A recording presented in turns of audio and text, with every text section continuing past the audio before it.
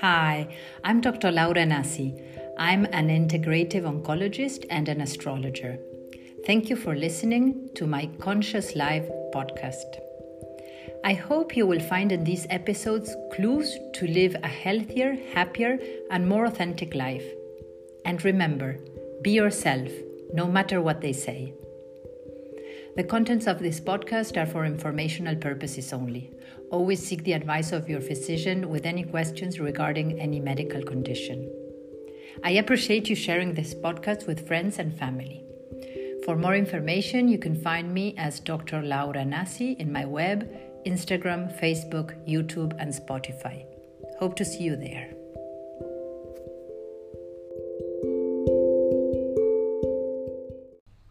Today is the 21st of July 2021. So thanks for being here. Thanks for listening. In this astrology and health season, I try to reflect every week upon the energies of the lunation cycle.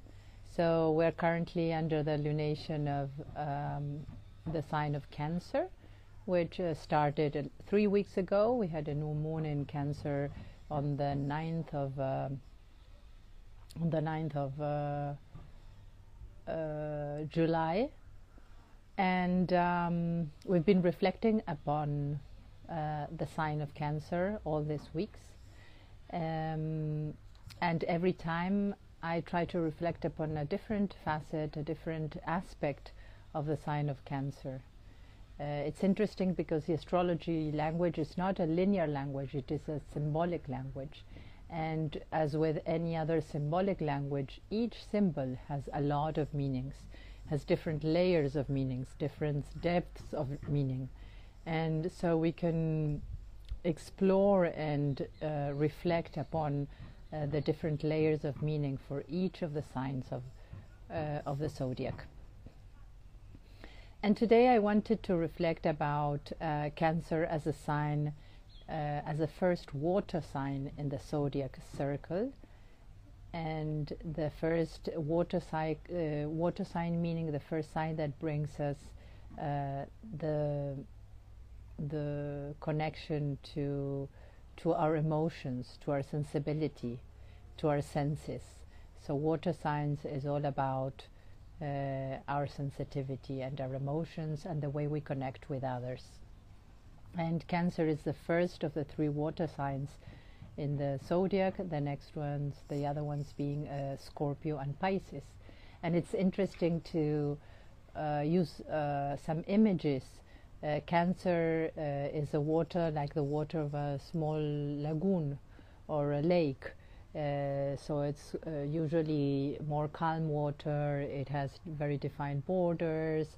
It's usually there's some life in it, but sometimes it has like a rocky bed, and it's more crystal water, as opposed to the water of Scorpio, which is always it is the water of I'm thinking about the word in English. It's more of a stagnant water. It's more water of those ponds where you see a lot of microbes and little organisms growing and flowing, and it's more of a stagnant water, more of a dark water, but full of life. Plenty of transforming creatures. And then there is Pisces, which is the image for Pisces is the ocean. So it's this huge mass of water which makes contact with all the borders all over, very, very much distance apart. So it reflects the Piscean energy, and people with a lot of Pisces energy who are able to sense the whatever is surrounding them. they're very sensitive to the vibes in the ambience, to the vibes in the atmosphere of other people. So those are different kinds of water. So today, talking about cancer and water of cancer being a lake, it's very much about more of our intimacy and our emotions and our emotional state. And I wanted to reflect particularly on how connected are we with our emotions on a day-to-day basis, on a moment-to-moment basis, because we know that emotions are very important for processing and keeping memory of experiences. So emotions, according to what emotion or how we lived some experience, whether we're going to keep it in our memory or not, it depends on what emotion we felt at that moment. You might think about if you recall some experiences in your life, and usually they're experiences where there was some strong emotion. Either there were experiences where you were very happy and content and joyful, or experiences where you were afraid or anguished or sad, because emotions participate in the memory process. So it's very important to be in contact with our emotions, assessing our emotions, and seeing what emotions we bring to every moment-to-moment experience. And this brought me to think, what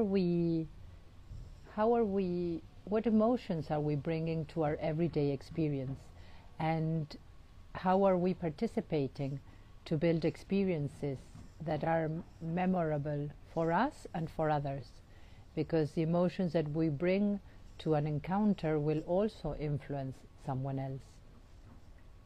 I had this image today of how we are weaving our community by the action of giving and receiving. It's like if you ever knitted or had some of these crafting abilities, and you start pulling the threads and knitting or weaving a pattern, and you can see how the weave becomes takes the characteristics of each of the stitches or each of the threads. And this is the same way that we are weaving our community, weaving our acquaintances, our friends, weaving our community together with our acquaintances and friends and people that we meet. And I wanted to bring to reflection, so what emotions are we bringing in this weaving pattern, in this weaving activity? I was talking to a patient that consults me now from time to time. She has had a diagnosis of cancer, and she has gone through the chemotherapy and surgery, and she has had a very rough couple of years, and now it's the time to come back to work. And so she was telling me, like, Laura, I don't want to come back to work the same as I was before. I'm even thinking about taking another position so I can design the way I work and my job in a different way. She's a very successful woman. She works in a multinational company and has a position of a lot of responsibility, a lot of power, which is a great position to be able to influence and to bring other ways of working. And the question was, how was she going to go back to that institution, but bringing another way of weaving the job community, the community of the working together, and including affection, including sensitivity, including emotions. very many of us who have been trained in working very goal-oriented fashion, we look more like machines when we work, and we leave all affections aside, and we leave affections at home with our kids, with our husband, with our loved ones. And it's like going to work, it's more like we become robots or machines, and very effective, and leaving all type of affection behind. But I think we are at a time that we are seeing that a lot of people are getting sick precisely because they're not welcoming their emotions in their day-to-day basis. A lot of them are imploding them, they're keeping those emotions inside, not learning how to make them flow on a day-to-day basis. And so I think that we're at the verge of one of the big changes in the way we work, in the way we live, in the way we take care of ourselves, is not to dissociate and leave the affections and the emotions behind or at home, but bring them to our workplace, to wherever we are spending our day. So how would it be to bring the affection and bring the emotions with me in my moment to moment, even when I'm at work, when I'm at home, when I'm going grocery shopping? And how do I bring that affectionate, that care, that way of relating in a way that in the weaving pattern that I leave behind can serve also as for others, to inspire others to also leave their to bring their affection, to bring their emotions along their way, and leave them on their paths. So I would like to leave you with the invitation to reflect upon what gesture you can have today with others,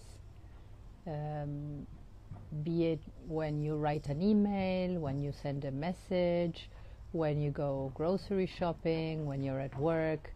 What kind of gesture you can bring, including some tenderness, including some affection, including some empathy, including really caring for whoever is in contact with you, whoever you are talking to, whoever you are exchanging with, to bring that tenderness, to bring that compassion, to bring that looking into the eyes and really connecting, and bringing that affection, that care, the emotions to be present in everyday moment. So this is my invitation for you today, and for you to get more in contact with this energy of Cancer, of the moon in Cancer, before we go into the next lunation in the next days. So this is my invitation. I hope you take it. I hope you reflect on what solidary gesture you can bring, what affectionate gesture you can bring to whoever you meet today and in the days to come. And let us all imagine like we're weaving new patterns together, new ways of relating, new ways of giving and receiving, so that the pattern that we leave behind for our loved ones and for humanity in general can inspire and can serve as an example for others to continue weaving a more humane community, a more affectionate, a more loving and caring community. So thank you for your listening. I hope these reflections might add something to your day. If you like this podcast and the reflections every week, thanks for clicking like or sharing it with your acquaintances, with your loved ones, and I hope to see you next week again in the same channel to reflect upon the energies of the zodiac cycle in astrology and health. Thank you very much. I'm Dr. Laura Nassi. See you next week.